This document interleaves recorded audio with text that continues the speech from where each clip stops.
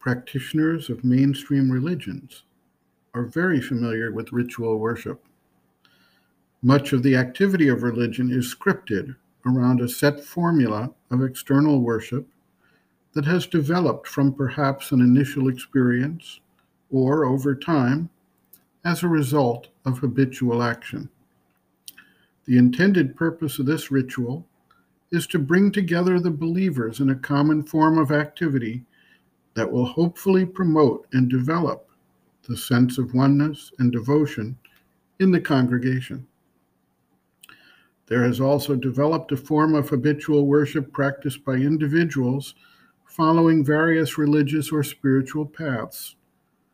Worship or divine service, puja, and specific forms of devotional activity take place in a prescribed manner.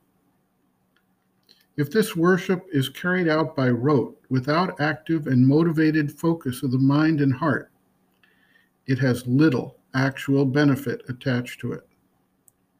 But if it is part of a living conscious action, imbued with a real sense of devotion and aspiration, it can enhance the spiritual result and bring the vital nature and the body into a status of aspiration that supports the inner spiritual impulse. There is an occult reality to physical forms of external worship, in that they act as a form of mudra or asana, a gesture or a seat, for the spiritual energy to develop and flow. This occurs when it is done consciously and as part of an inner expression. The worship service can also be an aid to concentration or meditation when it acts to quiet the mind, emotions, and vital being, and bring about a state of calm focus. In some cases, concentration on an image, presenting of flowers or fruit, lighting incense, or creating a ritual process that includes the flow of thought and emotion, the chanting of mantras, and the concentration of the entire being on the process can unlock a spiritual experience as the mind-body complex responds to the habitual action by setting itself in tune with the energy that was to be set in motion. Sri Aurobindo observes, quote, "What is meant by Bahya Puja, external worship? If it is purely external, then of course it is the lowest form.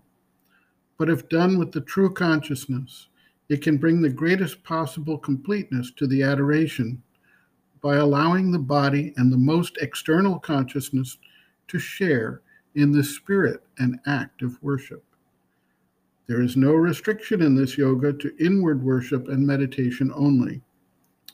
As it is a yoga for the whole being, not for the inner being only, no such restriction could be intended.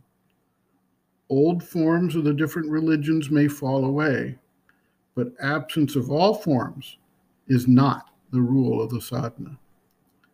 These are exaggerations made by the mind taking one side of truth and ignoring the other sides.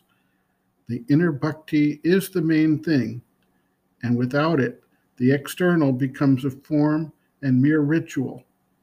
But the external has its place and use when it is straightforward and sincere." End quote. Reference, Sri Aurobindo, Integral Yoga, Sri Aurobindo's Teaching and Method of Practice, Chapter 6, Sadhana Through Love and Devotion, Divine Love, Worship, page 164.